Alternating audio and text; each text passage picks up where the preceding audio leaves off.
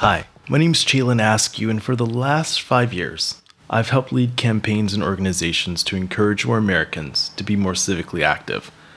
We've helped register close to 400,000 folks, and we've engaged close to 9 million Americans. But with news happening at such a fast pace, we're exploring a new medium to encourage voting. I'd like to introduce you to our new podcast, The Delve. Today marks our first episode, and I'm extraordinarily excited for you to join the ride as we delve into the stories and the issues that make voting so important.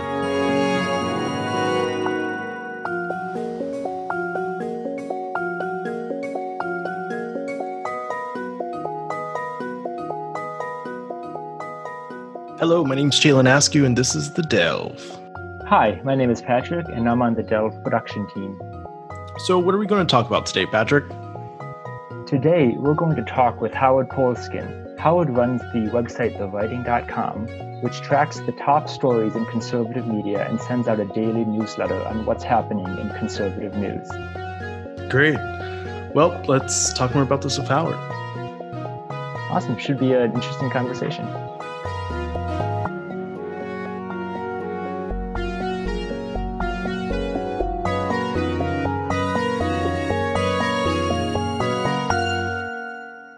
So, Howard, we're so excited to have you on today, and your site is kind of like a one-of-a-kind, wonder in this space. So, I want you to tell me a little bit about the writing and kind of what do you track and why you track it. So, the writing is a website that tracks right-wing media for mainstream and liberal audiences. And the main reason I started it was the day after Donald Trump was elected president of the United States. I thought, how did that happen? I thought I was well informed, smart. I read the New York Times, went to the BBC.com, watched the NBC nightly news, read Time magazine. And how did I miss this? And what is going on in America? And then I knew about all these sites like Breitbart, InfoWars, even National Review, but I'd never been to them. So I started to go to those sites. It was a journey of discovery. And I thought, well, this is time consuming. I wish someone's got to have a newsletter that aggregates the headlines from these sites and just sends it to me so I don't have to do all this hard work. And there was nothing there. And that's when the idea came to me. It's like, well, I guess, it's an ugly job and someone's got to do it. I guess that person will be me. Right. And I guess, tell me a little bit about some of the news outlets that you do track. Well, what's out there? I mean, I didn't, when I decided to start looking into it, I didn't know if there were like 6 or 7 of these outlets or 100 or 200. I had no idea. Like most things in modern day life, you go to Google, you Google conservative websites, and things start spitting up what's there. And I was able to find about 30 to 40 conservative websites. Wow. And by the way, there were far more many conservative and right-wing websites than there are liberal websites. Wow. So it's like that was one of the first ahas. Like, oh my God, look at everything that's out there. And the other observation was that, these were fairly professional. They were well edited. It wasn't that there were grammatical errors or punctuation mistakes. A lot of, some of them were just repurposing other material that had been out there. Right. But, a lot of it was a pretty strong opinion, and there was some original reporting. So just as the observation of someone as a media watcher like myself who's pretty obsessive about it, I was impressed, and I didn't want to be impressed, but I couldn't help but think like, wow, there's a lot of people being employed by this industry, and a lot of different points of view were being pushed out there that were completely against my political beliefs, but it was a real eye opener to me. So these were more than just your everyday blogs. These were actually like professional outfits. Yes. So, obviously the 8,000-pound gorilla is Fox News or Right. foxnews.com. And foxnews.com is a massive site. It almost has as many visitors every month as CNN.com. Foxnews.com has more visitors than the New York Times or the Washington Post or places like Vox, The Atlantic, or Slate, or the Daily Beast. So it has a huge footprint. Fox News probably has Foxnews.com has 10 times as many visitors a day as the next largest conservative website. They're just massive. Wow. All right. And then just by seeing the multitude of outlets out there, it's kind of changed the way that people get their news. And we talk a lot about, conservative cable news and, like you mentioned, Fox. It's really a whole multimedia platform. Do you think it makes it perhaps a little bit more difficult to regulate what's being said? Oh, it feels completely unregulated. It doesn't feel regulated. It feels like whatever's on people's mind. It could be irresponsible. It could be wrong. It's amazing what gets thrown out there. Right. And it's, and you want to look at anything, go to the site, the neo-Nazi website, the Daily Stormer, and it's absolutely vile. And I don't even include that in my daily roundup. It's just it's too far out there. Yeah, it's something I don't want to visit. But right. That represents the absolute far right to me. Right. And this is perhaps a little bit of an interesting question, but would we want to perhaps introduce regulation into some of these online platforms? I'm kind of more free market, and let them let the consumers regulate it by whether they go or they don't go. And it's like, who are you going to trust to regulate it? Would you trust the Trump administration to regulate this? What would be regulated might be the few liberal websites out there. So no, I think it should be unregulated and let the buyer beware. And I think there's a lot of efforts out there to label certain misinformation. There's certain places you can go that can tell you whether this is a reliable site or not. Sure. And then you studied the analytics of the major conservative news platforms. And I guess, what insights have you found from some of the data that you've mined? So, good question. So just so you know, my background, my career has been bifurcated between journalism and public relations. And I worked in public relations at CNN in the 90s. And one of the things I did for Turner Broadcasting, every week I put out for the entire company, the weekly ratings report. And I worked with a professional research department of 15 people. And there were certain rules that you would adhere to because you didn't want to put your finger on the scale when you were providing audience numbers. And I've carried those lessons with me into the writing. And with the writing, when you look at all the number of outlets that are out there, once you've identified them, which I did very early on with the writing, the next thing is, well, who's got the biggest audience? Right. And the question after that is that audience growing or shrinking? The insight is, as I said earlier, number one, Fox News is by far the dominant player in the online space, much like the way they are in the cable space. But after that, it breaks down, and it's really, right now, it's a horse race for number two position between two Washington-based media outlets, the Washington Times and the Washington Examiner. And both of them are experiencing very dramatic growth.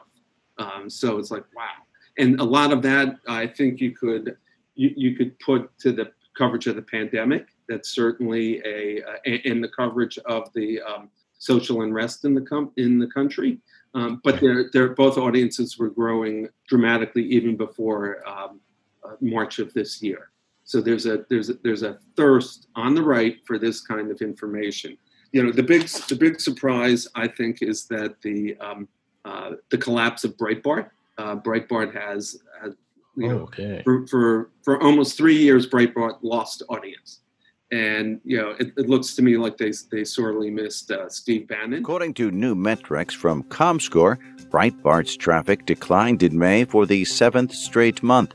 The slide began 3 months after former CEO Steve Bannon was forced out of his top advisor role in the White House, and 2 months before he left Breitbart altogether. Breitbart is, when I started this 3 years ago, Breitbart was an enormous force out there, and it does not have the same audience that they had then.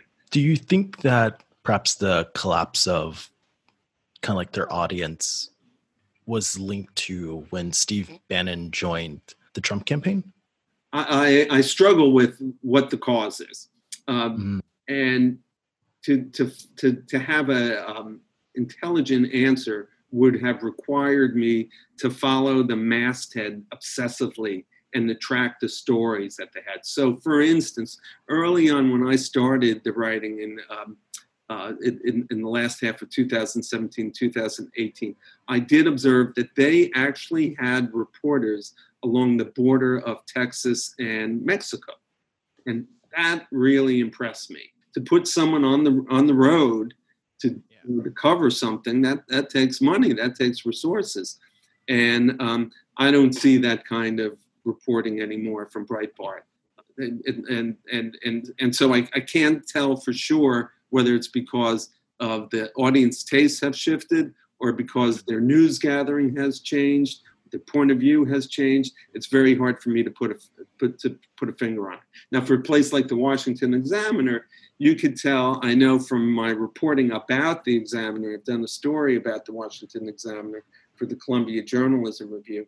It's because their audience has grown so dramatically because they make and put enormous resources into posting as much content as possible. Some of their junior reporters have to produce as many as 8 or 9 stories a day. That's a lot of content. Yes, it is. So I think another probably interesting question is, what are the most common ways that these platforms create their bias? Is it with confusing wording, some type of like odd headline? Is it misleading data? There's certain stories that create a lot of buzz for them. So anything that's anti-elitism, anti-Hollywood, anti-science, anti-Hillary, those are the stories that generate a lot of attention for these sites. Very controversial point of views will be helpful for them. This is from Town Hall today. There's nothing more exciting than America buying more guns. So that's, pro-guns is something that is pretty reliable for these websites to hit that note. And so I guess we know that Donald Trump gets a lot of his information from conservative news sources. Is there some type of feedback loop? So if you study Donald Trump's use of language, right, which is pretty simple, but he likes to say, quote, people are saying. People say this, right. People say that. And that's his thing. And so as someone who goes to these right-wing websites in the morning, when he's, I watch the news later in the day and I see him say that, and I was like, oh my God, he's referring to that article in the Gateway Pundit or InfoWars. Wow. So any story that would appear in these outlets, it could reinforce or shape, as scary as it is, his worldview. And it gives him the determination and the cover to say, people are saying, this is what I'm hearing. Right. Just because it appears on these websites. And that's pretty scary. And I do know for sure that the Trump administration does quote the research from right-wing media monitoring organizations like Newsbusters. And, right. that gets used a lot as well for their talking points. Could this be one way that Trump is influencing policy? Could he be perhaps taking suggestions and cues from not just like Fox and Friends, but perhaps Newsbusters and even more probably scary, InfoWars? Yes, I definitely think so. Absolutely. I think it's all, I don't think the Trump administration, thinks like that's not a reliable news source. The fact that Right. it gets said makes it so. How Wow. scary is that? Is there, I mean, I hate to put you on the spot, but is there any news story that pops in your head that you've seen on, InfoWars or Newsbusters or one of the more like obscure conservative news outlets that you saw Donald Trump actually use for policy? Nothing comes to mind, but that's not because That might be a good thing. not because it didn't happen, because so much, I'm looking at 30 stories a day. So I see 150 a week. So it's just all in this constant stream. So I can't pull anything out for sure. Right. And then I guess another thing that's kind of still on this topic, sometimes when the president speaks, whether it's at a news conference or via Twitter, some of his comments might seem a little baffling, perhaps to, kind of mainstream America. And do you think that he's perhaps speaking to a certain subset of people who rely on these, conservative news sources for their news?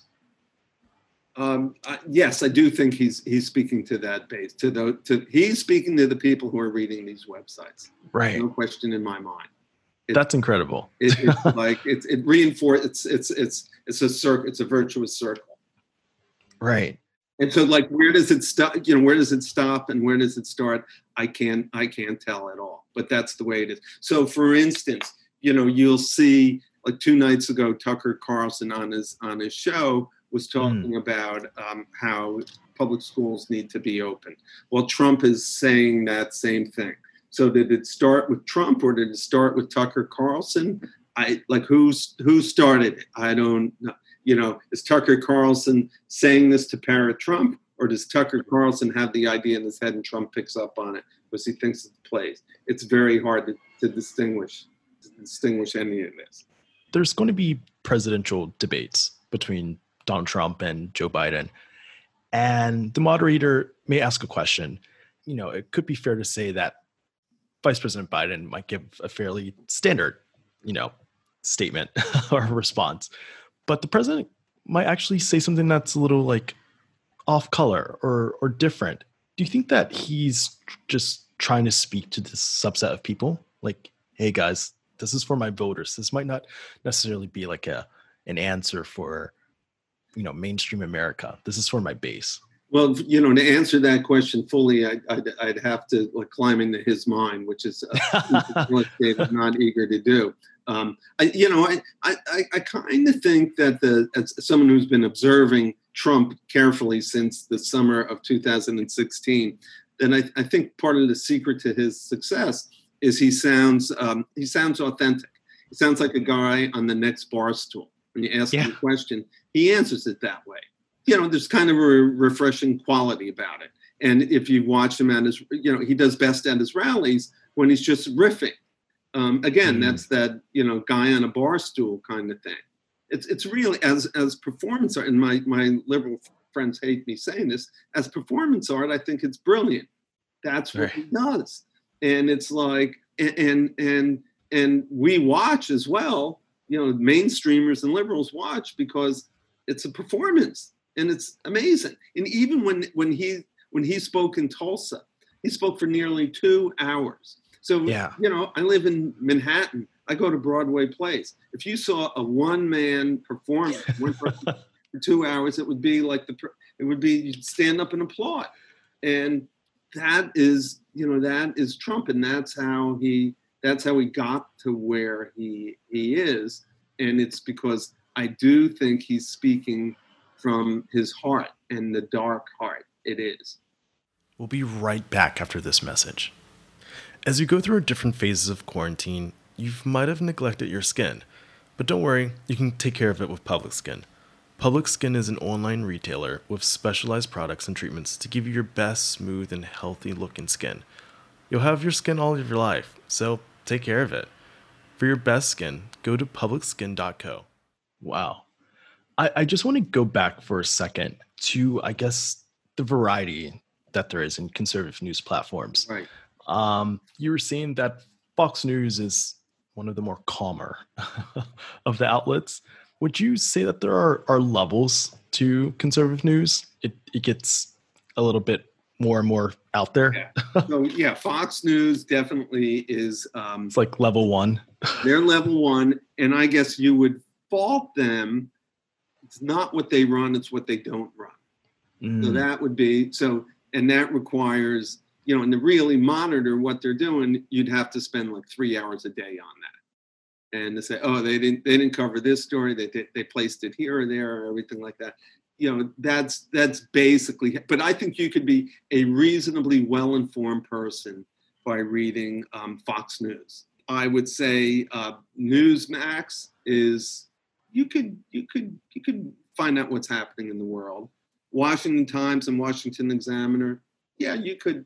If you only had that, I think you could still go out in the world and feel reasonably comfortable that you're not going to be surprised.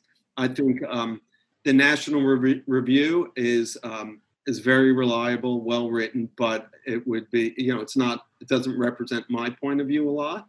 But if any conservative outlet that has the possible ability to change my mind, that would be the National Review. And then you start getting into sites like Town Hall, which has a lot of opinion writers. There's a guy, Kurt Schlichter, who writes a lot there. I think he writes 3 times a week. He's a lawyer by training, and I think he's a stand-up comedian. He's really good, talented. He's a talented guy, but his political point of view is completely scary. There is nothing a liberal hates more than the notion that at the end of the day, we can stick a mag in and say, nah, I don't think so. But I think as something that's amusing, it's good to read, and it would be scary if people believe a lot of what he's saying. And then you start. I think some place like the Washington Free Beacon is a smaller site. They take their story selection is interesting. They don't go with the obvious stories every day, and so you kind of get a different point of view. But then you start getting into places like InfoWars, Breitbart, and it starts getting... These are like level 9, 10. Yeah, the Gateway Pundit, it's kind of like, and WND, places like that, and it's a big league politics, and you go like, wow, these are, go visit there, but, make sure your mind gets washed afterwards. So this is an interesting question. Is Fox News kind of like the gateway drug to like this more outlandish news? I never thought of it that way. I don't know. That's a good question. Let's put it this way: Fox News has like 1 out of every 3 Americans. So if our country has, if the U.S. has a population of 330 million, so right. It means like roughly 1 in 3 Americans, if only Americans visit that site, come to Fox News every month. So that's pretty incredible. That is incredible. That's a pretty big site. My guess would be that people go to Fox and then they go to these much smaller outlets as well. For just right. Like, you go to New York Times and then you go to other sites for other points of view. Sure. And then I know that you mentioned that a few of the outlets are a little bit more selective about which articles they post. And I guess in terms of probably like the biggest story of the day, which is the coronavirus, how are the different news outlets handling it? Wow. Well, I was quite alarmed in March at the tone of the coverage throughout the right-wing media universe. I know there was a wave of denialism at the end of February. See, Rush Limbaugh, the conservative radio commentator, he's got a really great website. I'm an admirer of what he does with his website. He posts all his commentaries, his entire radio show on his website, the transcripts, and he breaks it down by subject.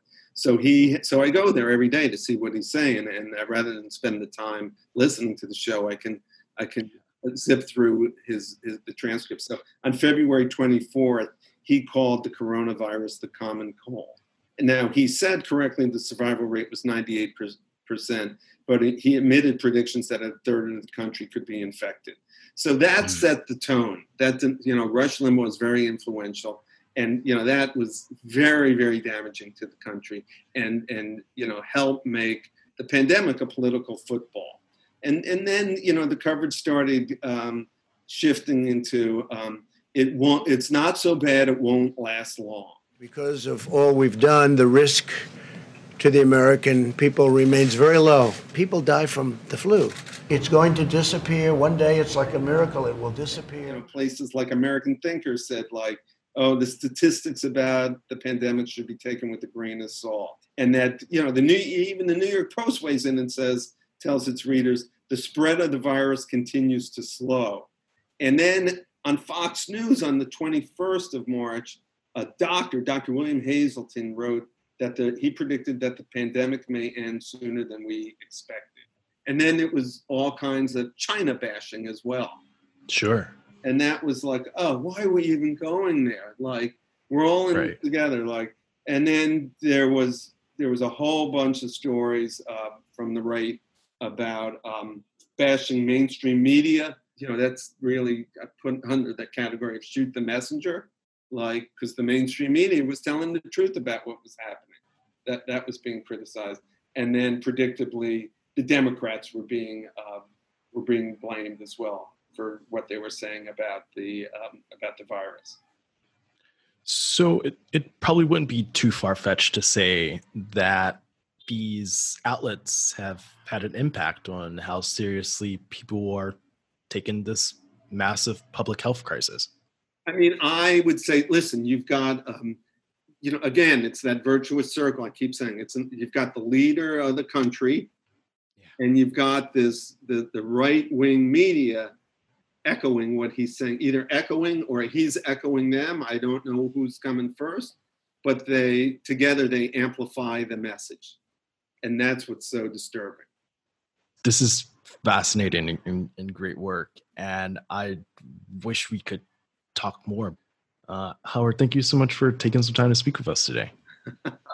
Hope I wasn't too dark. Let's hope for a cure and hope for sun. To learn more about Howard and his incredible work, go to thewriting.com and subscribe to his free newsletter today. Hi everyone, we just launched a new podcast, and when we were looking for the best platform to get started, we landed on Anchor.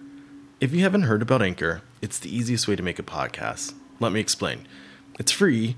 There's creation tools that allow you to record and edit your podcast right from your phone or computer. Anchor will also distribute your podcast for you, so it can be heard on Spotify, Apple Podcasts, and many more. It's everything you need to make a podcast all in one place. Download the free Anchor app or go to anchor.fm to get started.